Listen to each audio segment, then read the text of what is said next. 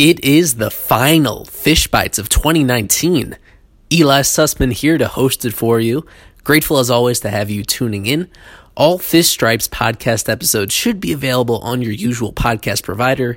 If not, just check the website. fishstripes.com/podcast is where we organize it all. By far the most productive year in the history of our podcast recordings. We had about 6 different hosts over the course of the year. A lot of them coming back for 2020. Going to be adding some new ideas as well. It's going to be very fun, considering that we're coming up right at the new year. This is usually a time to be very reflective, maybe even take it easy when it comes to analyzing all things Miami Marlins. But we're not going to do that. A big surprise, not a surprise really, but breaking news that just so happens to pop up just in time to be recorded on this episode on Saturday. The Marlins, per multiple reports, have reached an agreement with outfielder Corey Dickerson, the biggest free agent signing so far under new Marlins ownership. 2 years, $17.5 million guaranteed. Still awaiting full details about any possible incentives. It seems to be just a straight-up 2-year deal with no options. And again, by far the largest commitment that the Marlins have made to any one player since new ownership took over. The previous largest commitment was the Miguel Rojas extension for just over $10 million. And the largest amount that they'd ever guaranteed to one player in what is now, over 2 years under new ownership. The largest commitment to any single player had been Victor Mesa and the $5.25 million signing bonus that he received from the team as an international amateur free agent. Dickerson more than triples that guarantee, and there's good reason for it. He's a former All-Star, a former Gold Glove Award winner, seemingly right near the prime of his career, and of course he was a free agent, didn't have any draft pick compensation attached to him. Reportedly, at least one other team had some serious interest, the St. Louis Cardinals, at one point in the offseason. And surely some of the other teams that have since signed to other outfielders were asking around for him, because Dickerson has a great offensive track record, a very interesting defensive track record, and overall he's just a very complicated player, one that I'm pretty confident makes the Marlins better in 2020, and we'll see if he's around for 2021. That's still to be determined, considering all the outfield prospects coming up through the pipeline. But here's what you guys are probably aware of, is that the Marlins had also been seriously considering Yasiel Puig, who remains a free agent as of this recording on Sunday, December 29th. The Marlins just locking up a guy that they felt would make their team better, not willing to wait for Puig, who reportedly has several teams still trying to get his attention in free agency. And Dickerson is a very complicated player. Like I said, one that is a pretty clear upgrade over who the Marlins had internally as major league options heading into 2020. But he's a complicated player, and that's what we're going to be dedicating the bulk of this episode, is to going a big deep dive on what the Marlins have done here in signing Dickerson, the biggest commitment they've made to a single player under this ownership group, and why they did it now, why we think they may have preferred him to some of the alternatives, what to reasonably expect from him in 2020, whether it makes sense to keep him on the roster in 2021, and just a really detailed breakdown of who he is as a player. Once we're done with that, we'll finish up with some New Year's resolutions from the Marlins. Several general things that the Marlins should be looking to do in 2020 that are entirely within their control. And that's the thing. Sometimes we want to make wishful suggestions to the team about what we hope they should do, about things they should try to do. But the whole premise of making a New Year's resolution is about your own discipline and motivation, etc. Things that are fully within your control. And so I have a couple suggestions, a few particular actions that they can take in 2020 that should put the team in a better place moving forward long term, as this offseason they've taken a big step forward towards relevancy. I think if we're being real about it, they're not all that relevant yet on a league-wide scale. Still facing a big uphill battle in the National League East. But Dickerson himself was a very important individual move. You could say that one reason why this Marlins offseason has been so widely praised, I would say, not just within South Florida, but across the league, is because the Marlins have addressed a handful of different positions, from backup catcher to first base to utility infield to their bullpen, and they've taken on such little risk in this process. They've made a lot of additions by subtractions, considering some of the veteran players who struggled last year, entered free agency, and have not been re-signed. So that's an obvious one that's in their favor, and they already had solid internal options lined up because of all the trades that they've made in the previous years to acquire prospect depth. We now have several new prospects that are ready to break through to the majors in 2020, instead of plucking veterans off the junk heap as they did last year. They have guys that have really significant potential ready to break through when they have an opening in their rotation. If they do have position player injuries, they have great internal options that are young and have very high ceilings, players that you could reasonably expect, at least in a couple cases, that they'll immediately show themselves to be productive big leaguers, because that is their pedigree and the results that they've shown in the minor leagues. There's going to be a lot of internal improvement from the team, and the outside acquisitions that they've made, as I mentioned, just taking on such minimal risk. And this leads us to Dickerson, because Dickerson, more so than any of the other offseason additions, there is some risk attached to him. It's $17.5 million guaranteed. We'll wait to find out the exact distribution of that money over the course of the deal. But assuming that it is spread out over both years relatively evenly, then that is a significant investment in 2021. A year that the Marlins have been targeting for a while now as the one that they'll really be making their big leap towards potentially being a contending team on the periphery of maybe the wild card race if everything goes absolutely right.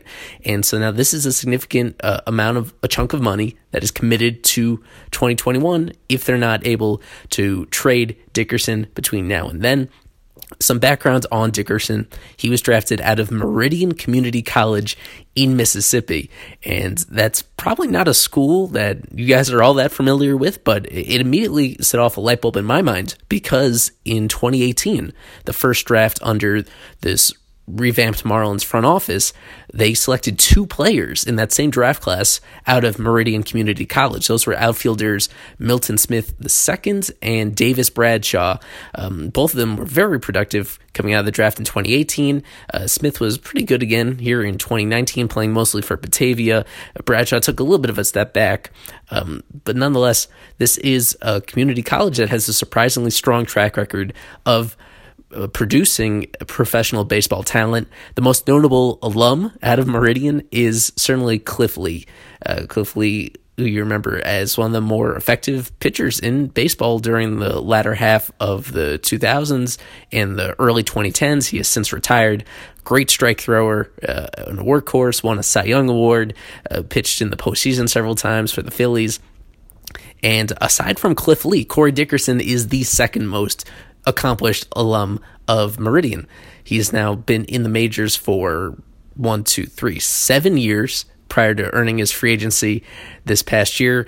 Played with the Rockies, developed by the Rockies, came up to the majors with the Rockies, got traded to the Rays, got traded to the Pirates, and then this past year during the middle of the year got traded to the Phillies. So he has played with a total of 4 organizations at the major league level, and for every single one of them, he has been an above average hitter. This is if you're looking at, my favorite tool would be weighted runs created plus, which normalizes everything on about a scale starting at 100, representing the league average. If you're below 100, you're below average. If you're above 100, you're above average, and it incorporates everything that happens as a batter, everything that you do in the batter's box. For his career, he has a 117 WRC plus, 17% better than league average, and doing that over the course of nearly 3,000 plate appearances, that means you're significantly better than the average major league hitter. During the 2019 season, Dickerson split time between the Pirates, where he started the year, and then got traded over to the Phillies. Overall, a .304 batting average, .341 on base, .565 slugging. So he had a 127 WRC plus last year, which was his highest over the last several years. He missed a big chunk of the year between a shoulder strain and then his season ended prematurely because of a broken foot. And so that limited him to 279 plate appearances. It's about half a season for a guy like Dickerson. And he was producing a 1.0 wins above replacement according to Fangraphs. So if you prorate that over the course of a mostly healthy season, you get about 2 wins above replacement, and that is more or less an average starting quality player in the major leagues. So the Marlins getting that kind of player for less than $9 million a year, it seems. The previous couple years with the Pirates in 2018, with the Rays in 2017, he was worth over 2.5 wins above replacement.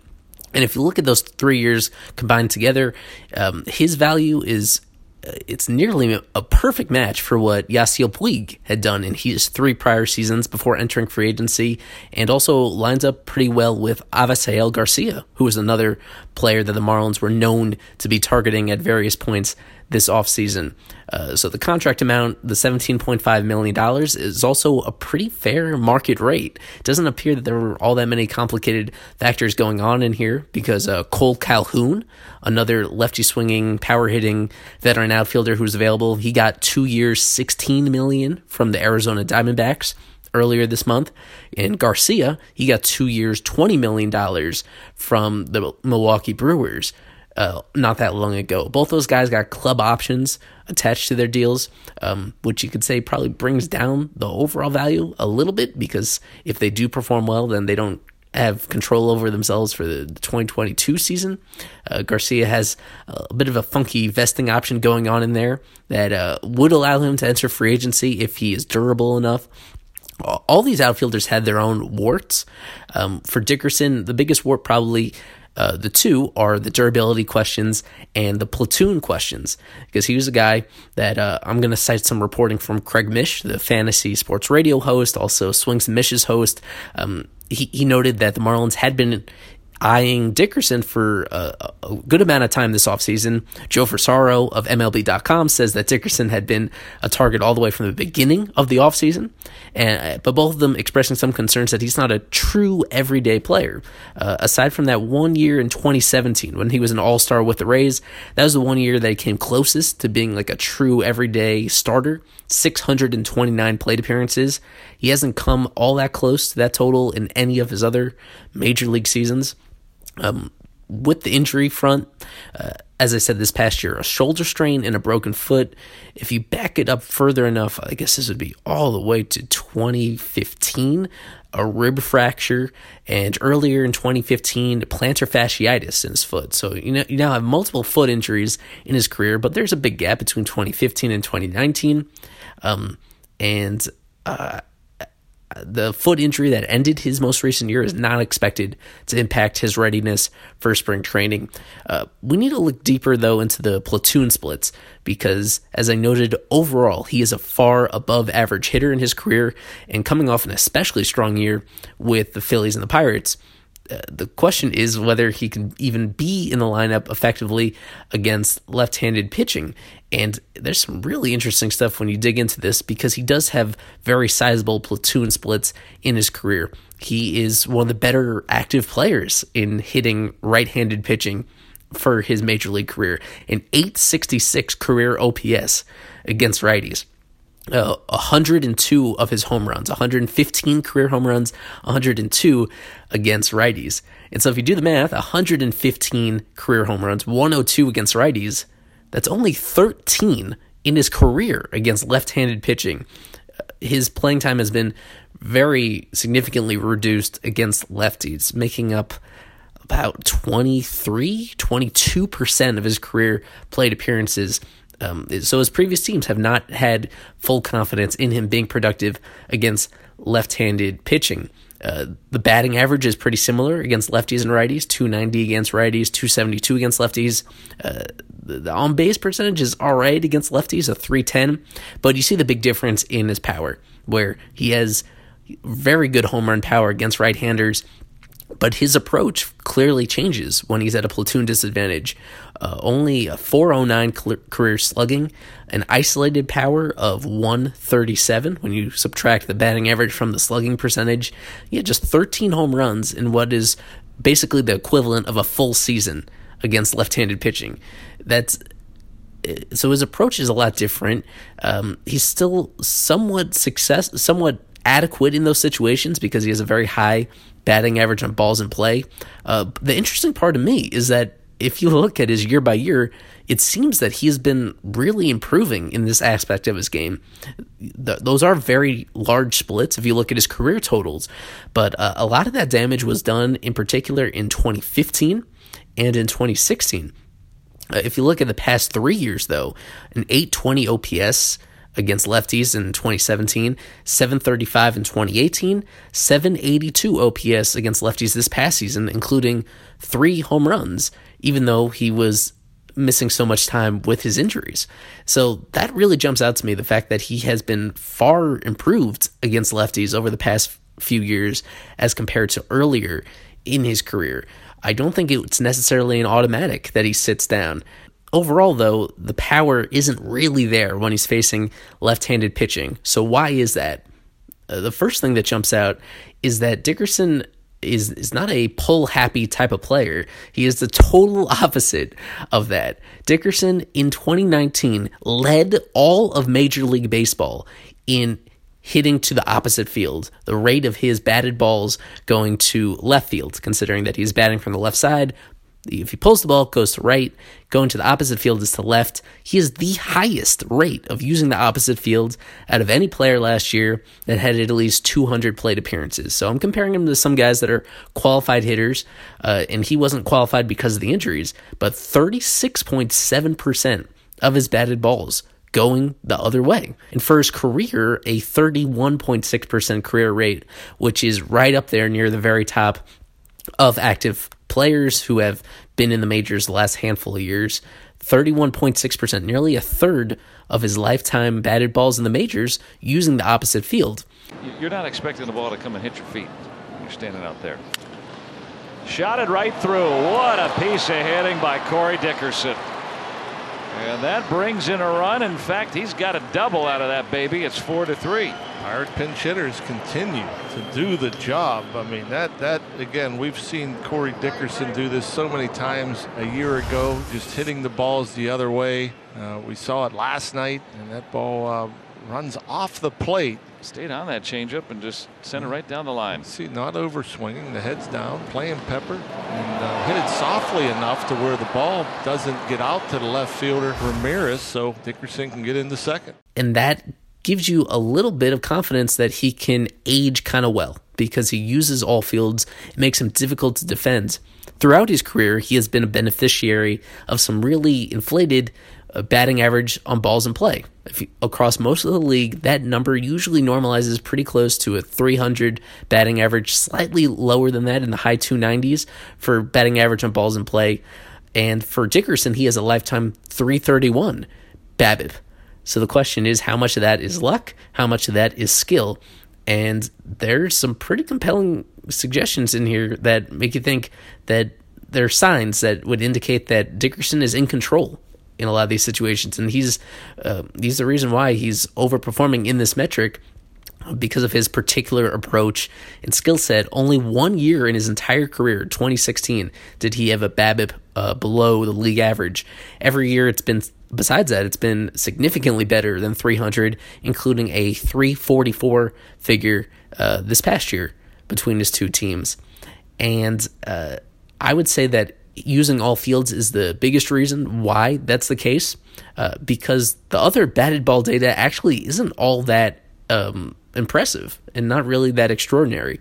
He's a guy that, even though he has consistently hit for above average power as an overall player, he's coming off a year where his average exit velocity on all his batted balls was just 87 miles per hour. So that's below the major league average. A guy that is known for his bat that actually does not consistently hit the ball all that hard. His hard hit rate, again, more or less right there at the league average. And this past year, there was a huge disparity between what's called his weighted on-base average and his expected weighted on-base average. StatCast will use the launch angle, the exit velocity of his balls, and try to approximate the results that he gets because of the quality of his batted ball contact. And they think that based on how he was impacting the ball and the trajectory of those balls, that he was more or less an average hitter this past year. Now, we've already emphasized that he was a great hitter, not average, but just on the expected weighted on-base average that he had last year, a 318 figure, which is pretty much the norm across Major League Baseball. Yet his weighted on-base average, the actual results that he had as a player, were 368, a 50-point disparity between his expected weighted on-base and his actual weighted on-base average. We need to try to parse out how much of that he's controlling and how much of that is luck. He did spread the ball to the opposite field more than ever before, and that's something that would not really be reflected in these type of calculations. So that would be something that is more sustainable going forward as long as he continues to use left field very frequently. But last year, one thing that he did that was counterproductive is he was popping up a lot of balls. 17.5% of his fly balls were infield pop-ups, which is the most automatic out that you can make in baseball, if you think about it, popping up the ball. Obviously, if you strike out, you're not giving yourself any chance whatsoever. But in terms of actually putting balls in play, the worst thing you can do as a batter is pop it up. That's not something that's given him much trouble in the past, but for whatever combination of reasons, he did waste a lot of plate appearances in 2019 on pop-ups. That's something that you'd like to see normalized. There is another concerning trend with his StatCast data. This is a guy that is now coming off his age 30 season, and if you rewind the previous couple years, he's seen a decline in his maximum exit velocity. The exit velo that he produces at his very hardest hit ball of the season each of the past 3 years. In 2017, he maxed out his exit velocity at 113 miles per hour. Last year, he maxed it out. In 2018, he maxed out at 111 miles per hour. In 2019, he only maxed out at 109 miles per hour. And that still sounds good. If you hit it at 109 and you hit a line drive or fly ball, it's going over the wall for a home run. Where you walk, you get hit by a pitch, you strike out, or you hit a home run. Mm-hmm. Oh, my goodness, the beat goes on for Corey Dickerson. This guy is unconscious. He's now homered in 4 straight games, hitting a total of 5 after clubbing 2 here yesterday. That being said, it's not all that exceptional for someone that prides themselves on their bat. It would pale in comparison to someone like Jorge Alfaro. Even Garrett Cooper is someone that would make harder maximum contact than Dickerson has the past few years.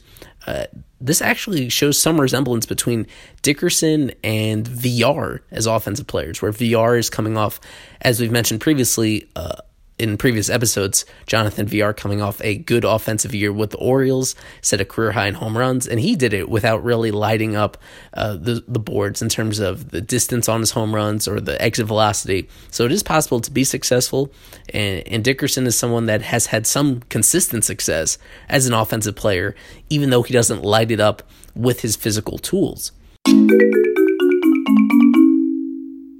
A couple other elements of Dickerson's offensive game that I want to touch on, beginning with his selectivity at the plate, or his lack thereof. Dickerson is notoriously non-selective as a batter. He had a chase rate last season of 46.2%, according to Fangraphs. He swung at nearly half of all the pitches that he saw outside the strike zone. He swung at the vast majority of pitches that he saw as a player overall, but just in terms of the ones that were outside the zone, according to our tracking data, he offered at 46% of them. And to put that in perspective, that was a career high rate for Dickerson, but not by all that much. It was pretty similar to his previous years, where he's consistently hovered in the 40s, dating back to 2015, the last 5 years. overall. He has a 44.8 outside the zone swing percentage. That is the second highest in Major League Baseball, behind only Royals catcher Salvador Perez, who missed this past season. Perez offers a lot defensively, but one of his big flaws as a player has been his lack of selectivity and how infrequently he gets on base. And Dickerson has some tendencies that align with that, where because he does swing so often outside the strike zone, he doesn't take a lot of balls, and therefore he can't draw all that many walks. A lot of his offensive value is predicated on simply hitting the ball, hitting it to where the fielders aren't, or hitting it over the wall. And for most of his major league career, he's been able to do that at a well above average rate, with really just the 2016 season being the only huge blip on his whole career when it comes to being a solid bat to have in your lineup productively. The reason why he's able to get away with swinging at so many bad pitches is that he makes contact with a lot of them. He has a 71.5% contact percentage outside the strike zone over those past 5 years, the same span as we just mentioned before, swinging at about 45% outside the zone, and of those that he's swinging at, making contact at 71.5%. That is a very similar contact percentage on bad pitches as Mookie Betts and Anthony Rizzo. Now, those are just the couple most flattering comparisons I made. There's some nobodies in that situation as well, but just something to keep in mind that it is one of the higher rates in baseball as well. It's not as extreme as how many he swings at overall, but he is very good relative to the rest of the league at actually putting those balls in play as well, in line with some of the better, more well-rounded hitters in all of baseball. He's not quite on the same level as Mookie or Rizzo as an overall offensive player, but has some interesting comparisons between those two. And the other part that's difficult to reconcile between all of these, knowing how aggressive he is, knowing that he's very aggressive on the first pitch as well. He's the guy the past few years that has swung at about 40% of the first pitches of his plate appearances. The league average is more like 27%, 28%, and Dickerson has been well above that number as well in terms of looking for first pitches to jump on.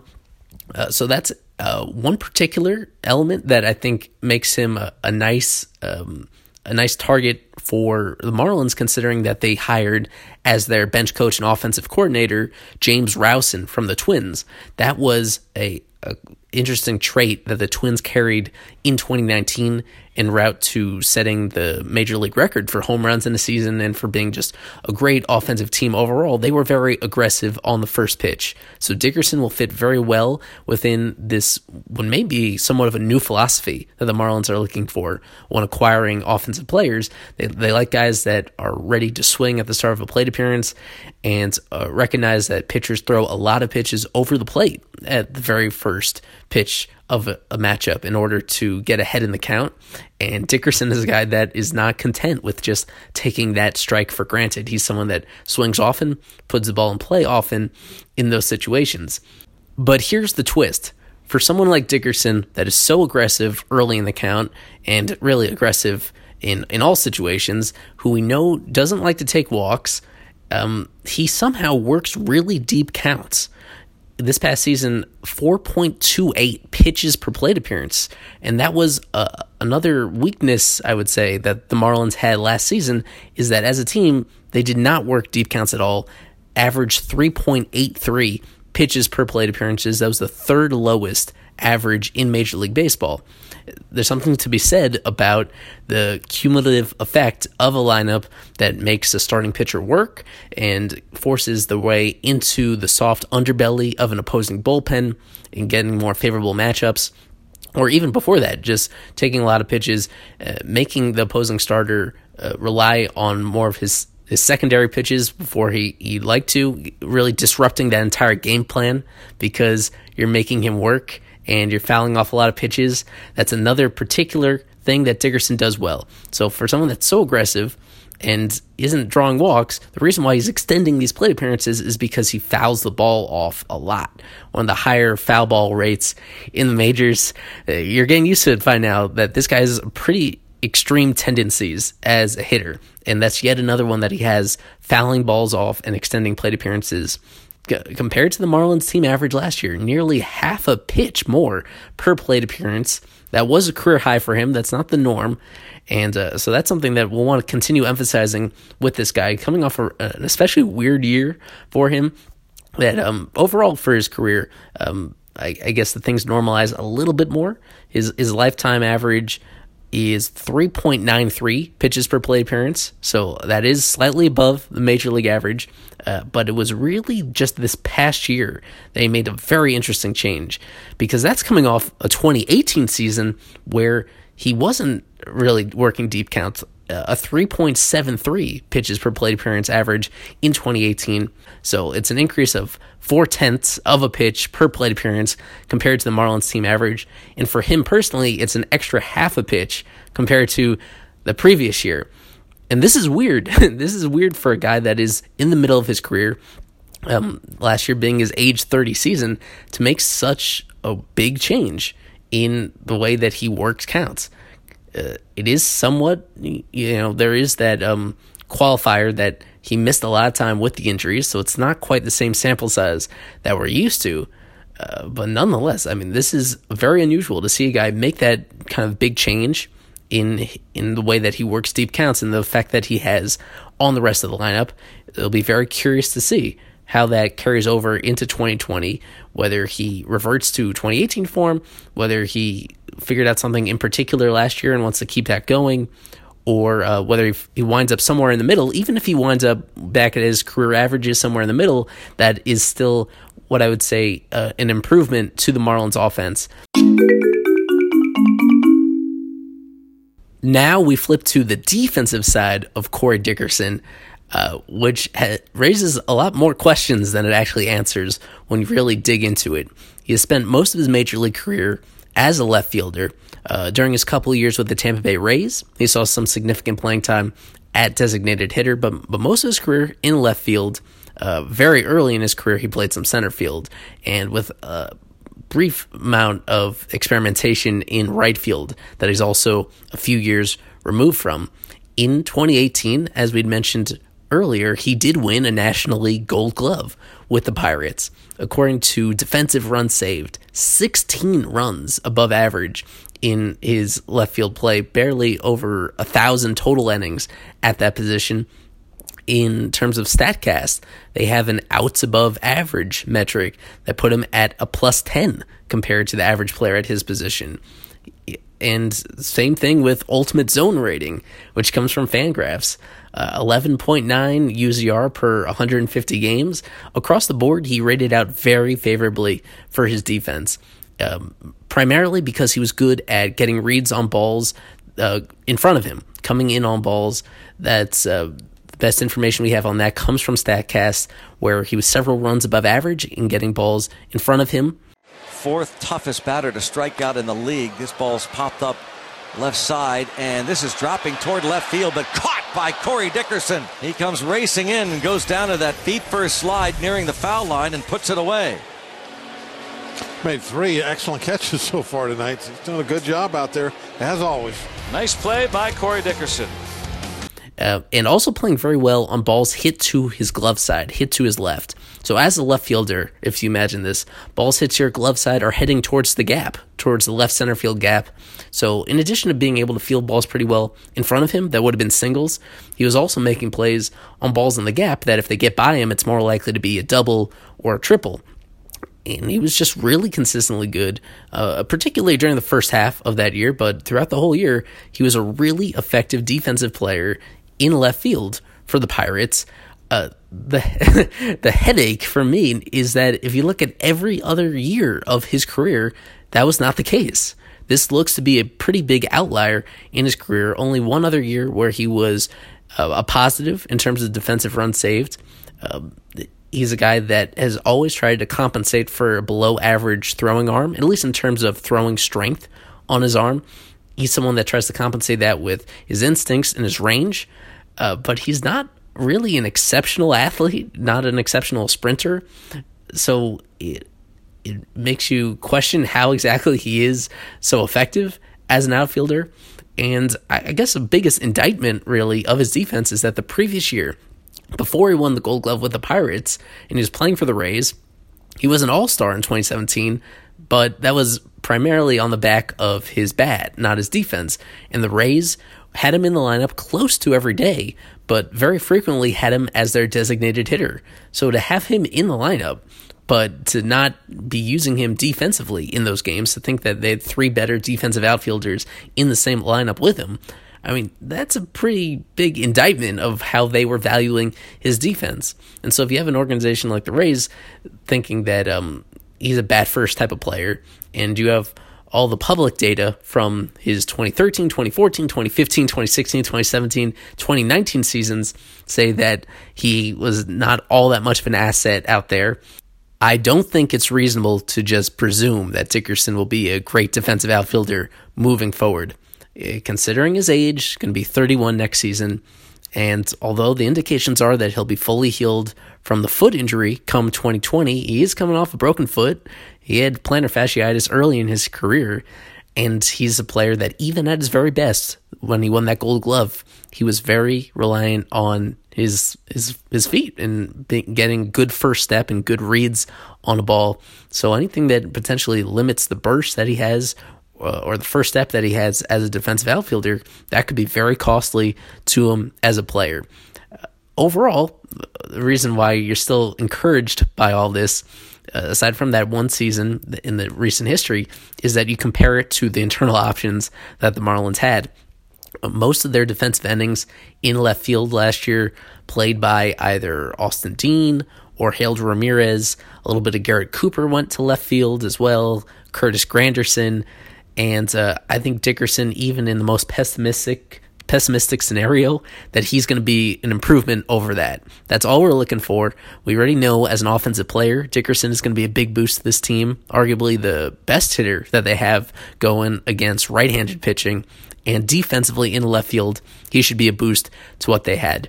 The reason why overall Marlins outfielders have been arguably the least valuable outfield group in baseball the past 2 years is a big factor in that has been the defense, and especially in left field. So Dickerson, even if you're not sure he's an average left fielder moving forward, even if he's slightly below average, that's still a big improvement on what they had with Harold and Dean and even Cooper. That Dickerson, he has the pedigree, the recent pedigree, to potentially bounce back from 2019, and at the very worst, he's somewhere in the range of being an adequate option out there, and that's part of this whole total equation. Moving forward, that's part of why the Marlins were willing to give him a multi-year deal. Even with the other outfielders that they have coming up through the system, someone that will try to challenge for an opening day spot like Monte Harrison, but most of which you're going to expect more towards the end of 2020 or in 2021.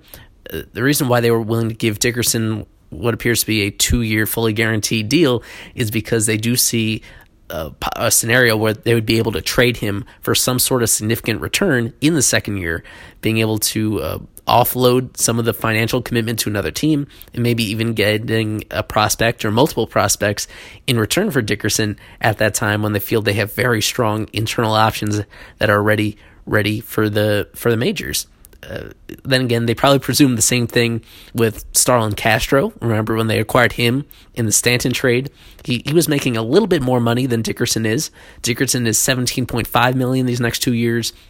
Castro had about $23 million left on his 2 years when they acquired him. And the assumption coming into the 2019 season is that when Isan Diaz was ready at second base, they'd be able to just move on from Castro, dump him to another team that wants another professional hitter in their lineup. And they weren't able to do that because Castro got off to a terrible slump throughout the entire first half of 2019. And even though he bounced back in a big way the final few months of the year, other teams were not fully convinced about that, and they weren't thrilled with his lack of defensive versatility. For all we're saying about Dickerson and what he could potentially do in left field if everything goes right, he hasn't played center field since 2015. And even the experience that he had there, 2013, 2014, 2015, that it was not a significant chunk of experience to make you believe that at this stage of his career, he'd be able to pick it up again and do well. So that brings us again to the fit that Dickerson has on this roster, where you expect him to start almost automatically whenever they face a right-handed pitcher. And based on the previous few years, I think they would give some serious consideration to letting him face select lefties. Even though they do want to get other young players involved, the fact that Dickerson has handled same-handed pitching pretty adequately the past few years, it lends more to the possibility that he could be something close to an everyday outfielder for the Marlins. With Dickerson in the fold at this reported price, the Marlins payroll is getting pretty close to where it was in 2019. That was a concern that I had, is whether they would really fully redistribute all the money that was coming off the books from 2019, and they've done that. It's worth noting that $22 million of this payroll is going to Wei-Yin Chen, who's not going to be involved with the team after being released. So it's not all that money is active money going towards players contributing to the team, but overall they're at this moment projecting to be in the mid $70 million range, $73 to $75 million if they were to keep this team together at the reported arbitration projections, the guaranteed contracts, and filling it out with pre-arbitration eligible players. There's still a possibility that Jose Urena gets traded. The rhetoric coming from Michael Hill and some of the reports, such as from Craig Mish and Joe Frisaro, they hinted towards the possibility that Urena is going to be a trade candidate over the next couple months because the Marlins aren't quite sure what his role will be on the team, and he's due about $4 million as an arbitration-eligible player. So if that does happen and they take minor league pieces back in return, then all of a sudden you're looking at a pretty significant gap between 2019 and 2020 payroll. All that being said, I think the assumption that we have to make at this point is that the position player group is pretty much set heading into next year, and it's going to be interesting to try to figure out how exactly all these pieces fit together. Because if we were to presume that Dickerson is the pretty steady left fielder, we can presume that if Isan Diaz stays healthy, that he's going to get every opportunity to play regularly at second base. Behind the plate, you have Jorge Alfaro and Francisco Cervelli. That's a pretty strong combination. Miguel Rojas is going to be the returning shortstop. But last year was somewhat better than expected from him offensively. There could be some regression there, and if there is, all of a sudden, you don't view him as necessarily a lock to play every day at shortstop, but maybe he returns more towards his utility player roots. They did acquire Jesus Aguilar, and they have Garrett Cooper returning, both of them being very interesting first base options as power hitters, disciplined hitters. Between those two, you would expect most of the first base opportunities to go to one of them. You have Brian Anderson, obviously. Him, along with Jonathan Villar, are both guys coming off years and at a stage of their careers where you expect them to be true everyday players between Anderson and Villar. But the question is exactly what positions they'll be playing. Anderson has split the past couple of years between third base and right field, especially in 2018, really establishing himself as a good defensive player at both positions. Villar was a middle infielder with the Orioles before being traded over. If things go really well for both Isan and Rojas, then there's not going to be all that much playing time at those positions that would bump Villar potentially to third, where he has some pro experience. And it's been suggested by Craig Mish that Villar is going to get a look at center field as well. Using Mish's words, he's a candidate to be the opening day center fielder. And I have some thoughts about that. I mean, we do have to give the Marlins staff some credit to what they did with Brian Anderson. Anderson had basically no outfield experience in his career until 2018, where kind of out of necessity, they had so much playing time available over there that they shifted him to right field, and that has worked out pretty well. But that does not work in all these cases. Just last year, they tried to convert JT Riddle to center field, and that went really poorly. I mean, Riddle didn't hit to begin with, but his defense at center field also left a lot to be desired. He did not look comfortable out there. Overall, if you look at all the cases the past couple years, Austin Dean got some looks at first base late last year, and he looked fine at that position. But it's been a little bit hit or miss. There's no real firm evidence to believe that the Marlins have any sort of expertise in terms of making these kind of radical defensive adjustments to players that have learned a certain way for years and years. VR is a guy in the prime of his career, now entering his 8th major league season, and he has never played a complete game in center field. I'll say that again. A guy that is being floated as a potential center field option for the Marlins has never played a complete game in center field as a major leaguer. So that seems to be a big leap to take, to just assume that he's going to be there. A couple other guys that we expect to be in the mix for the opening day roster are Lewis Brinson and Magneuris Sierra. Both of those guys are perfectly fine in center field. Sierra has the potential to be a plus defensive center fielder.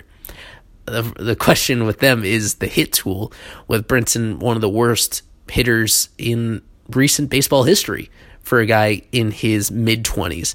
And the history is not very good for players like him to suddenly figure it out. We know the great tools he has, the intangibles that he brings, but the bottom line is his offensive production the past couple of years doesn't really justify even making the opening day roster. We'll see if he makes any firm adjustments in spring training to justify that. Magneuris Sierra put up a .350 batting average during his limited major league time in 2019, but that sample size is just not significant at all. It was only 15 games before he suffered a hamstring injury heading into the offseason. His skill set is severely lacking in hard contact, so he's someone that relies so much on his legs, and he'll need to be a disciplined hitter as well in order to get on base that way. He's so impactful as a base runner, and we'll get to that very shortly in our final segment, but both with Sierra and Brinson, your two obvious internal options at center field, your leading internal options at center field, both of them have serious questions at overall players that make you wonder whether they deserve to be in the lineup on any sort of regular basis. And the wild card in all of this is Monte Harrison, who is going to be entering his age 24 season, a couple of years removed from arriving with Brinson in the Christian Yelich trade. He would have been up in the majors at some point last year, but just had repeated issues with his wrist that delayed the start of his 2019 season, and then mid-season wrist surgery that he was able to return from down the stretch. Played really well in Puerto Rico for a few weeks this offseason that we've been tracking on Fish Stripes, and his tools are really sensational. The question being whether he can make enough contact to make his tools manifest themselves in terms of production. And he certainly trended in a nice direction during 2019. Just as much defensive potential as Sierra, maybe even more because of his plus arm strength that he brings to the table. Just a really exciting player that I think the most likely scenario is that the Marlins start him at AAA, looking forward to his service time and knowing that if he spends just a few weeks at the start of the year in AAA, that it ensures that he's under team control for the next 7 seasons. But for a guy that is already 24, turning 25 next August, you have him already under control throughout his entire 20s, through what you expect to be the prime years of his career. And if he produced pretty solidly at AAA and appears to be fully healthy heading into 2020, and considering the upside that he brings as a player and the kind of adjustments that he's made in the Marlins organization with his swing, doing all the right things, I don't know why he should be ruled out as an opening day option with all the potential that he has. And with this clear question mark that the Marlins have in center field, he seems best suited to be the one that steps into that role, if not in opening day, then very soon afterwards. A lot of moving parts, and it's a very good problem to have for the Marlins. Circling back to Dickerson before we move on to our final segment, I was pretty clear that my preference was for Yasiel Puig, who we'll have to find out ultimately how much money he does get on the market, because for this Marlins team, the ideal fit was a player that could be had for a 2-year deal or less, so as to not limit their future financial flexibility, so as to make that player tradable in the event that their young outfielders do prove themselves worthy of filling in for the playing time that they have in the outfield. And all indications were that Puig could be had on a 2-year deal. We saw the money that Avisail Garcia got. We saw the money that Cole Calhoun got. And now Corey Dickerson at 2 years. All these players fit in a very similar bucket, being in or near the prime of their careers with some warts that made them not as desirable on long-term deals. But they seemingly had the leverage to ask for a multi-year deal. And if Puig was available at a similar price to Dickerson, I still think that was the right move. The reporting from Craig Mish is that Puig wasn't ready to sign a deal yet, that there was some sort of hold up in him choosing a team, and the Marlins wanted some certainty heading into the new year. And that's totally fine. That's really understandable, because they had all these at-bats to fill, and it would have not been an adequate resolution to me if they headed into the new year with Brinson and Sierra and Matt Kemp as the guys that were angling for playing time at the major league level. All those guys have a lot to prove during the spring and should not have been presumed as surefire, productive major leaguers. In Dickerson, they got a guy that you can definitely trust to be a solid bat and to relay some good habits to the rest of the team. But with Puig, he's a little bit younger than Dickerson by a year and a half. He also has a pretty consistent offensive track record, consistently above league average by weighted runs created plus. For the question marks about Dickerson's defense, Puig did not rate all that well defensively either as a corner outfielder the past few years, but he does consistently provide value with his throwing arm. So that's one tangible tool that he brings defensively, whereas Dickerson doesn't. We're trying to just get a vague read on his instincts and his first step. Puig has that arm strength, and he has that overall athleticism that is greater than Dickerson's to make you believe that he could age pretty respectably as an outfielder over the next couple of years. Just like Dickerson, Puig has some dry stretches as an offensive player. With Dickerson, he was an all-star in 2017, but you got to the end of the year, and the reason why he was traded from the Rays coming off an all-star year is because his second half was terrible. He got into a really deep funk during that year, and just was not a significant player on their team towards the end of the year. Puig had some streakiness in him as well, especially at the start of the 2019 season with the Reds. That team got off to a disappointing start, and Puig was the guy in the middle of that who was not hitting as he was expected to for that team. Got traded to the Indians at midseason, and overall put up decent numbers, but he didn't hit for power. It was a really weird power drought where he only hit a couple home runs over the final couple months heading into free agency. So that's an understandable red flag that the Marlins may have had about Puig. This is no knock on Dickerson, but Puig was the guy that would have resonated with the fans more. Not just because he's Cuban, but because of his really energetic playing style, how expressive he is off the field, speaking to reporters, and also on social media. He's one of the best follows on Instagram. You can follow Corey Dickerson on Instagram too, at Corey Dickerson. It's a lot more mild and not updated quite as frequently. Puig was a marketing dream, even as someone that has some inconsistency in his past. He is a very similar player to Dickerson the past few years, and some of the same limitations as well. If he could have been had on a similar deal, even if it caused him to wait an extra few days, I think that would have been worth it. And until we find out exactly what Puig gets, this will be a very interesting what if with the Marlins offseason. As we enter 2020, I have 3 big New Year's resolutions for the Miami Marlins. Full disclosure, the original list that I was making out for this had 4 resolutions, and the first one was do what it takes to sign Puig, but it's pretty clear at this point that the Marlins have gone with an alternative at that position. So, focusing on the other 3, I want to see more aggressive base running for the Marlins in the majors next year.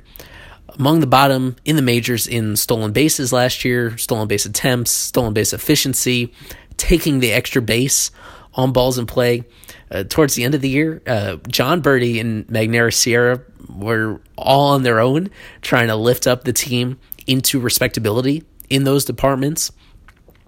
But overall, it was disappointing last year because that was a team that entering spring training, I remember very distinctly Don Mattingly really emphasizing that they were going to be more aggressive on the bases and make things happen because of some limitations that they thought they had in the power department. And they didn't follow through on that. They had good athletes like Harold Ramirez and Jorge Alfaro, even Brian Anderson, guys that were underutilized on the bases, that were either conservative or they were being sent in very awkward situations. It was a disappointing part of the team in 2019. I think contributed a little bit to why they were worse in the standings than they had been the previous year, despite having comparable talent. And that's an inefficiency that they should be able to take advantage of with this personnel moving forward. Secondly, the Marlins should lean on their kids. Here are some names on their 40-man roster: Edward Cabrera, George Guzman, Jordan Holloway, Humberto Mejia, Sixto Sanchez, Nick Neidert, Jazz Chisholm, Lewin Diaz, Monte Harrison, Jesus Sanchez. All these guys that don't have any major league regular season experience yet. A couple of them that pretty clearly will be kept in the minors throughout 2020 as a necessary step in their development. In most of those cases, though, if those guys will be in the high minor league levels, if they perform well, if they show the traits that should translate to major league success, then just bring them up when the opportunity presents itself. As much as we like some of the veteran additions that the team made this year, those guys could also be trade candidates coming up towards the middle of the season if some of these top prospects show themselves to be ready. We are past the point where this team leans on organizational fillers so to not so subtly tank and help their draft position and maximize their international free agent budget. I mean, those things are important, the draft and international free agency, but the most successful teams are able to acquire good talent there without losing at the major league level at an epic rate. Realistically, we know this team is not going to be contending for a playoff spot. It would be fairly surprising if they finished anywhere but fifth in a very loaded National League East division, but there needs to be this intermediate leap from where they were, from 55 wins to 70 wins, somewhere in that ballpark. I think that's a realistic goal considering the moves they made and the talent that they have at these high minor league levels. It's not all about suppressing service time and pushing things over towards when you think you can contend, because it's not realistic to turn into a contender overnight. It has to be this gradual progression, and this is the year where they take a pretty big leap forward.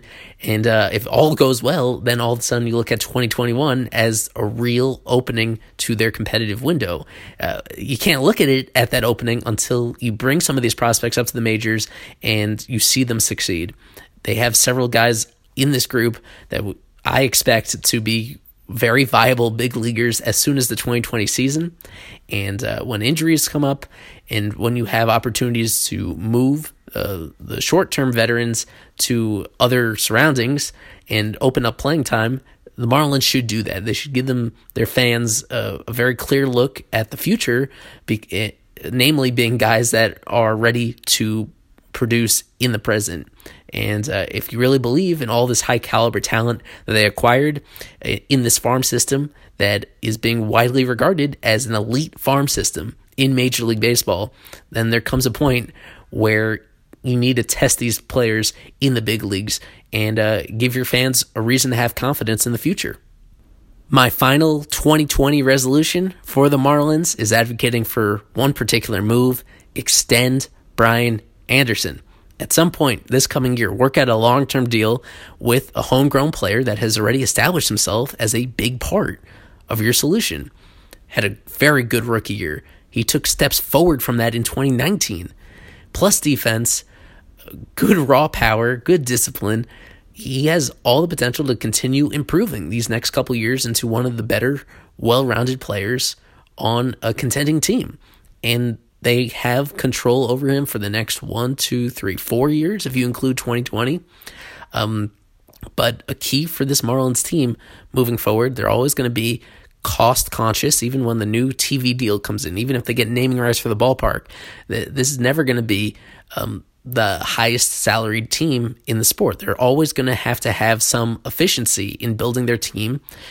And part of that is making sure when you develop a good homegrown player that you keep that player throughout his prime years, and you do it at what is a very acceptable rate, something that allows you to further complement that player on your roster. Looking forward, the Marlins have been able to improve their team without affecting their long-term financial flexibility at all. There is nothing on the books for them in 2022 and beyond. This is a nice place to start with Anderson, making sure to lock him up before he shows his full potential, because at that point, then the temptation to reach free agency and the asking price on an extension only goes up as Anderson continues to establish himself as a high-quality regular player. This is to me the pretty obvious move to make in building this team. They did it with Christian Yelich. When Yelich came up to the majors very early in his career, showed some natural offensive talent, they gave him a 7-year extension. And perhaps it's not on the card for Anderson, considering that his ascension to the majors came a little bit later in life. Maybe that's not necessary, but buying out the arbitration years, 1 or 2 in free agency, giving themselves a club option at the end of it. This is a guy that will certainly be earning in excess of $12, maybe even $15 million a year if you're valuing his free agent years right now. But that's very manageable considering the trajectory that this player is on.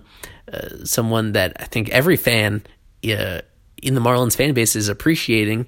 They appreciate what he brings in all these different facets of the game, doing all the right things, speaking publicly to the media and off the field. He's someone that's part of this core for sure. At a time where there's still a lot to be decided about who's a real keeper in this Marlins organization, Anderson is one of them.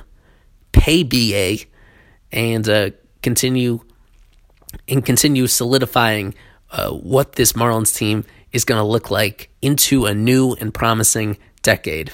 What are your New Year's resolutions for the Marlins? Anything within their control that you think needs to happen this coming year in order to set up the team for long-term success or do right by their fans? Make sure to let us know on fishstripes.com in the comments of the articles or on social media at fishstripes on Twitter and Instagram. What are you looking forward to this coming year for what the team can continue to do in heading in the right direction? I'm anxious to hear what you say and looking forward to continuing Fish Bites into 2020. This is Eli Sussman. Go Fish!